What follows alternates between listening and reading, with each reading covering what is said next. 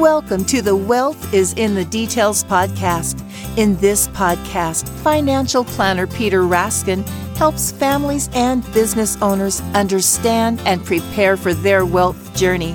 Along the way, thoughtful and detailed planning can provide clarity and confidence as clients confront a multitude of financial decisions. Listen in as Peter shares stories and insight into people's wealth journeys. Now, let's get into today's podcast. Hello, and welcome to Wealth is in the Details with Peter Raskin from Raskin Planning Group. Peter, how are you? I'm doing fine, Eric. How about yourself? Oh, I'm doing fantastic. I'm excited. Today's going to be kind of a different format. Listener, just want you to know that Peter gets questions all the time, obviously, in his profession, who's not going to get tons of questions, especially right now. We're going to actually go through the most frequently asked questions that Peter gets. He's given me a list. I'm going to be asking him these questions, but I want you to know that if you don't hear a question that you have, please email Peter the question. Number one, he's going to answer it right away. He's not going to wait for it to be on the podcast, but you're not the only one with the question.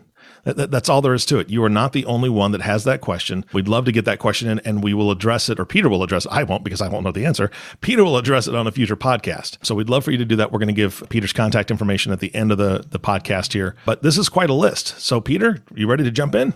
I'm ready. One of my great pleasures is meeting with clients and answering questions. Mm-hmm. So I thought this was a natural thing to do. Yeah, absolutely. And be warned, audience, we may not get through every question in this first podcast. This may be a two-parter. We don't know. We'll see where the day takes us. But let's jump in. Frequently asked questions. So the first one is, Peter, given recent declines in the market, which we've all been watching that, what changes should we make to our portfolios? Yeah, I've been getting a lot of those questions recently. and recently, this is the middle part of June in 2022. And so we've seen markets decline by, over 20% and a lot of skittish clients and investors. So given market declines, should we make changes? And the answer to that, not surprisingly, is it depends. Mm-hmm. The first thing I ask is, well, let's talk about your current situation, and has it changed relative to your plan, your long-term plan? Have things changed dramatically, other than the fact that your account statements may show a lower value than it did in January of this year, or even November of last year? So question is has your world really changed? And what's your situation? Do you need liquidity right away? Do you need cash? Do you need to liquidate? Do you need to feel more comfortable because your statements are down and it's making you really anxious? Mm-hmm. So it really does depend. Should we make any changes? And I err on the side of not making changes for change's sake. Just because markets are down, just because values are down, and there's lots of noise on the news and in the newspapers, and people are talking about it, doesn't mean that the good plan that we had in place last year, or the good allocation of stocks and bonds and cash, which we had last year, is now bad. You still own really good companies in your portfolio of stocks and bonds. I say this probably once a day now, recently, is if we look at the actual companies that you own in your stock and bond portfolio, they will consist of companies that manufacture things that we need and want. And just because markets are down right now doesn't mean that people aren't going to continue to buy things like toilet paper. Mm-hmm. And they're still driving their cars, and they are still consuming items. They're still doing takeout, going to restaurants. They're still buying iPhones and iPads and doing all the things that they were doing before. Now, it may be more expensive now. And for many people, it is truly a difficult time as they're filling up their car and spending over $100 on a a tank of oil, of gasoline. But for most of our clients, and frankly, most of the people in this economy, they're going to be okay. It doesn't mean that it's not a struggle, and doesn't mean that they don't have to make sacrifices from a cash flow perspective. But they're going to be okay, and so will our listeners. Mm-hmm. And change for change's sake is not necessarily a good option. So the answer is it depends. We don't necessarily want to throw the baby out with the bathwater. We may want to make adjustments, but not significant changes. Yeah. Well, as I'm looking through these questions, Peter, they are incredible questions. I know that you've had to field daily in a lot of cases. But listener, I want to speak to you directly. The questions that you're hearing me ask Peter, if you're not working with Peter currently, these are great questions to ask your advisor. And the reason I say that is because your advisor should have those answers. If they don't, or they're hesitant to answer them, or they don't know how to answer them, we'll talk at the end of the podcast. Peter always does a complimentary meeting with you if you want to ask him these questions or you want to talk to him about it. I'm not dissing anybody's advisor out there, but they're just advisors that aren't equipped for this kind of situation. That's all there is to it. And I'm not trying to speak poorly of them, but if you're not working with Peter, take these questions that Peter's going to answer now, ask them of your advisor, and compare the answers and see what you think. I just wanted to put that out there, Peter. All right, let's go on to the next question. Peter, how does inflation affect my plan? And you've talked about plans a lot. Right.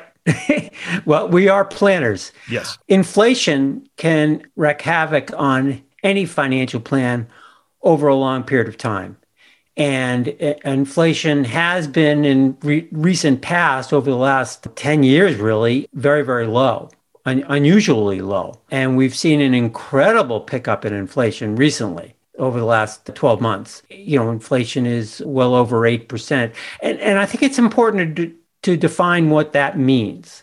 So inflation is really the year-over-year price increases in a basket of goods or services that we're purchasing. So if we think about the cost of living, if we think about it over a year ago, that was significantly lower than it is now. But it's that inflation percentage over 8% is really the increase from a year ago. And so prices have gone up. Some prices have gone up significantly. Others have gone up and have come back down. We've seen that with some commodities. I'm thinking lumber, for example, is just one example of that. It went up significantly, and now it's down. It's not down where it was, but it's down significantly from where it was with the recent increase. So how does inflation affect my plan? Well, what we need to do in order to answer that truly is to update the financial plan to reflect your current pricing on goods and services that you're buying. And that's what we do on a regular basis. Some of our clients are updating their plan annually. Some may not update it every single year, but that's what we recommend. It's kind of like going to a doctor, your primary care once a year for a checkup. We recommend the same. And what we do is we want to reflect in your current plan, your current prices, the current cost of living. And so when we update your financial plan from a year ago, some of the goods and services you're buying are much more expensive. Food, for example, travel, these kinds of things are significantly higher, and we want to add that increase to your plan. And we want to revise your plan to reflect those new prices. And I can say that the vast majority, 99% of the clients that we've been updating their plans over the last 6 and 8 and 12 months have seen really no effect to the results of their financial plan. They haven't had to make any significant adjustments to their plan to reflect inflation. And I think that says a lot about who our clients are. And our clients tend to be affluent and have choices and have significant assets. So it goes to say that those typical clients are not as affected by those in our society that have lesser means. But I think that the answer to that is inflation may not affect your plan as dramatically as you might imagine. We actually use an inflation number that is about a 30-year average. And so it's not going to reflect current pricing, price of inflation. It can't, because we're looking at the last 10 and 15 years, which is a significantly lower inflation number. But over a long period of time, inflation does affect our planning. But if we keep updating the cost of living in our revised plans, it gives us a real picture of how that inflation does affect us. So most of our clients are fine. They don't like paying more for their goods and services, but they'll be fine no matter, even if that occurs. Yeah. And I think a lot of people, and I'm just speaking for my family, but and my family and my friends, because we've talked about this, right? I think that's what we're all talking about right now, is we're going to make different decisions. I'm not going to make the decision not to put gas in my truck or my car because I need to drive. That's a necessity. But the other day, Peter, I was, we have Alexa, and we'll say, hey, Alexa, put such and such on the shopping list. I love potato chips. I love little snack foods, things like that. So I had asked my wife, hey, can you grab some potato chips at the store? She brought them home, and we ate some. And then the next day, a couple days later, I grabbed the bag and I put some in a bowl, because I have to do that because I'll eat the whole bag if I take the bag to the living room, right? So I'll put some in a bowl, and I looked at that bag, Peter, $6.50 for a family size. This was not a party size bag. This is a family size bag. And I immediately told my wife, I said, okay, well, I'm done with potato chips. I'm serious, right? So we make those small adjustments ourselves. And it's not that I can't afford a $6.50 bag of potato chips. It used to be like $3.59, but now this bag was $6.50. It's not that I can't afford that. It's ridiculous to pay that, in my opinion. It's ridiculous to pay that for a snack food that's not good for me anyway, right? So I'm all about forget it. Now, ice cream's not off the table. I don't care what that goes to. But, those are the types of decisions I think every family makes just based on how much they're willing to pay, right? So it's not that their plan changes because you've already mapped out their plan. Their plans are holding, but maybe individually on shopping basis, we're going to slow down a little bit with certain things because it just doesn't feel right to pay that much. And I think consumers are doing that all over the country. I think you're right. Yeah, I just think that's one way we can adjust our plan ourselves, meaning just our regular daily budget. So anyway, all right, back to the questions. You're the pro. Here we go.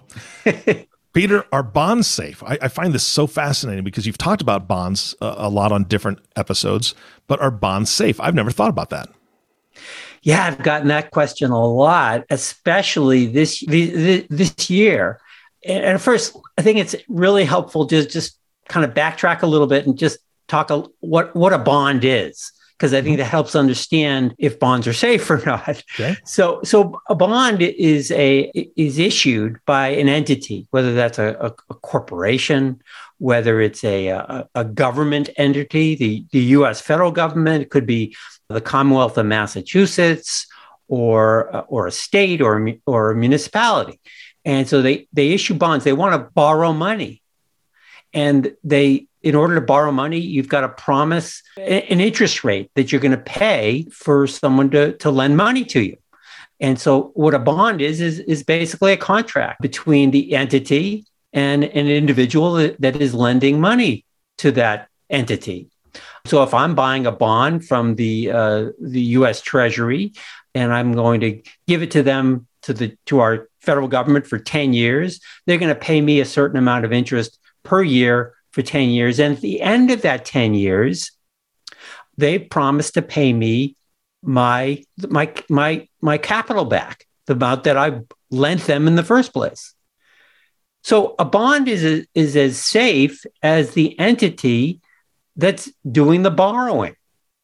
And if I'm lending my funds to the U.S. federal government, well, that's the safest bet on the planet. I'm very certain that I'm going to get my money back if I lend to the U.S. Treasury. Very comfortable lending to many states in the United States of America that are strong and have excellent track record in paying their debt as well.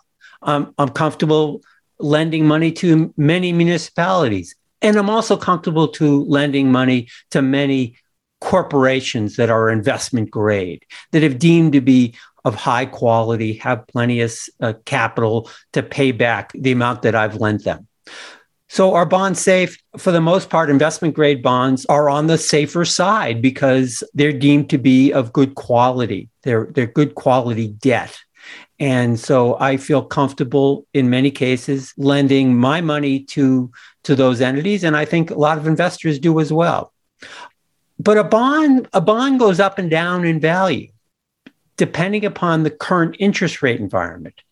If I'm lending the US government $1,000 and they're promising me, let's say, 2% interest over the next 10 years, and a year from now, interest rates go up to 3% or 4%, if I want to sell that bond to someone, they're not going to be satisfied earning a 2% yield when they can go out and get pay the same amount of money to get a 4% bond. So in order to sell that bond, I'm gonna have to discount the price of the bond so that the yield for the buyer of that bond is going to actually yield 4%. So when interest rates go up, the bond values in the short term go down because someone is trying to buy that bond, and they're going to need it. They're going to need to buy it at a lower price. If bond interest rates go down, my bond might go up in value for the short term. But as we get closer to the maturity date of that bond, the bond price goes back up to the par value, and there's no loss depending upon the price that I paid for it. So bonds are a relatively safe or safer investment than other kinds of vehicles. Not all bonds are guaranteed by the federal government. Those are deemed to be the safest bonds. But there are many investment grade bonds which are safe if held to maturity. If you're trying to sell a bond in mid cycle before it matures, it may be worth less or more than what you initially purchased it for.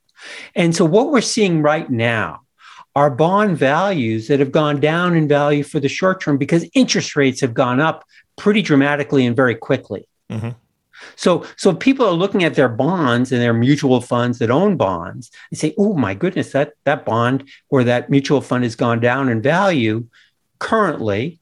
And they're questioning the safety of their bonds because their bonds are worth less right now. Mm-hmm. But if they're not selling the bond or the mutual fund, and as time goes on, that bond value is likely to get closer to it's the value of what it was before interest rates started to cycle up. And over time, the bonds will mature and bond values will come back to their par value. Even in mutual funds, that happens as well. Now, there are some volatility that needs to be considered, but for the most part, I would say bonds are safer investments and do their job, which is to dampen the volatility of the stock market, which is not nearly as safe in the short run. Stocks can go up and down much more dramatically than typically bonds do. All right. Well, this next question is, I love this one because this is a fantastic question that I think is happening quite a bit right now. My portfolio is down, Peter, and I need liquidity. Where should I access cash? Yeah, this is the problem, and it reflects back to the previous question. If I need liquidity, if I need to sell assets right now, it's likely we're going to realize losses. And we have to be very careful how we do that. There's no good answer right now if you've not planned for liquidity. If it's an unplanned event and you need to withdraw funds from a stock portfolio, you have to recognize that you're going to be realizing losses. It's a fact. We have to deal with it. Mm-hmm. The key here is, what are my options? Do I have other options? And some people may not have those options. But I just want to speak to a couple of things that could be available to someone. Not recommending any of them because every situation is different, but we want to at least consider it. So if you don't want to redeem cash from a stock and bond portfolio or from a portfolio that includes mutual funds that may own stocks and bonds because they're down, you may have to look elsewhere. And one of those vehicles might be a home equity line of credit. So banks often will offer liquidity based on the collateral, using their house as collateral, and there may be available cash through a home equity loan. Another option is a securities-backed line of credit. Many banks are able to issue liquidity based on collateralizing a portfolio of stocks, bonds, mutual funds, exchange-traded funds. There's risk with that as well, and I think that needs to be carefully considered. But for short-term access to cash, it's reasonable, as well as the home equity line of credit. Other places to access cash could be life insurance cash surrender value, especially if it's from a universal life or a traditional whole life policy where there's not a lot of market volatility. Again, these are short-term solutions, may not be good long-term solutions, but if you need cash immediately, they are places to do that. It's unfortunate, but if you do need cash to liquidate and sell in a down market, but sometimes it's necessary and it may be the only choice. Yeah, absolutely. Well, this one is almost the flip side of that question, flip side of the coin for that question. And this is going to be the last question for this podcast, Peter. So brace yourself. Here we go. Okay. I have cash sitting on the sidelines, earning very, very little. What do I do? Yeah, I get this almost as frequently as I get questions about how or concerns about how horrible the markets are. Mm-hmm. So the first question is, you can invest that cash. When do you need it? What's the objective for this investment? What are you trying to achieve? Right now, money market accounts and cash savings accounts and checking accounts are still earning very little, despite the pickup in interest rates recently. And people are frustrated, especially when they consider the cost of inflation, the cost of their goods and services they're buying. But if their need for cash is such that they want to park it in an investment for a short period of time, let's say 6 months, 12 months, 24 months, or even 36 months, but they need the money soon thereafter, I think it makes sense to keep money in cash or on the sidelines, earning very little, because we don't know what's going to happen in the near future. All bets are off what's going to happen in the next week, 2 months, even 2 years. I have no idea how the stock market and the bond market are going to react going forward. My crystal ball does not work. It's never worked.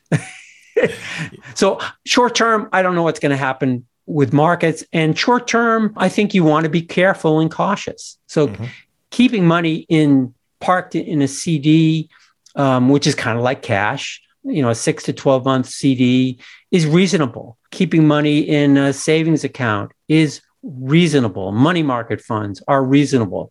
And as interest rates go up, when that CD matures, it will earn a little bit more if I buy another 6 or 12 month CD. If interest rates continue to go up, my money market fund will continue to earn a little bit more. It's the cost of liquidity. It's not a good long-term solution, but cash is a good short-term solution. So if I'm looking for short-term investments, I think cash and money market funds are fine. Long-term, we have a different conversation.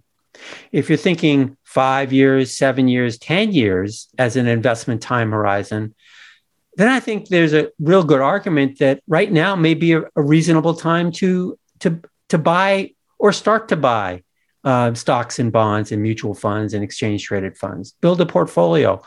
I don't know if we're at the end of this decline. I don't know if we're closer to the end than we are to the beginning of it. But I know that at some point in time, markets will start increasing again. I just don't know when that's going to happen. It's always happened in the past. And I suggest that a well-diversified portfolio will at some point get back to where it was at the most recent peak, because it always has. Yeah. We just don't know when that'll happen. So I think there's two ways to approach it. One is to jump all in and build that appropriate portfolio of stocks and bonds that feels appropriate for the circumstance. And the other way to do that is to think about adding money to the markets slowly over time, maybe over a 3-month period, over a 6-month or 12-month period, and what we call dollar cost averaging. Buy when the markets are low, buy when they've gone up, but just keep on putting money into the markets. Take the emotion out of it. Don't try to time it at all. And because you're a long-term investor, if markets continue to go down, you would have been happy that your dollar cost averaged in because you're able to buy more shares as prices go down. If markets go up, you're happy because your initial investment has gone up in value. If markets continue to go up, you probably would have been better off buying it right lump sum, right now. But we don't know if that's going to happen. So I think dollar cost averaging or buying systematically over a period of time is a good way to put your feet into the water and just get a little bit wet and get exposure as we work through these difficult, volatile markets. Yeah, absolutely. Well, I appreciate the transparency that your crystal ball is broken. I use a magic 8-ball myself, and all it ever tells me is stop shaking me. So it's very sarcastic. Peter, I promised the listener at the beginning, we're going to give some contact information so that they can be asking these questions of you, or they can compare the answers that their advisor gave to some of the things that you're saying here today. What's the best way to reach out to you? Certainly give me a call directly, 617-728-7433. My website is a good way to contact us. It's got all our contact information, and that's raskinplanning.com. So please check us out there. We also have 80 plus podcasts that our listeners can listen to. And many of these questions that they're asking have been answered over these 80 podcasts. So don't hesitate to take a listen to anything that might interest you that's relevant to your circumstance. Yeah, absolutely. Peter, again, thank you so much for your time. I know that we're coming back with the second part of this podcast, which is frequently asked questions. So please, listeners, stay tuned for that. But between now and then, Peter, thank you so much.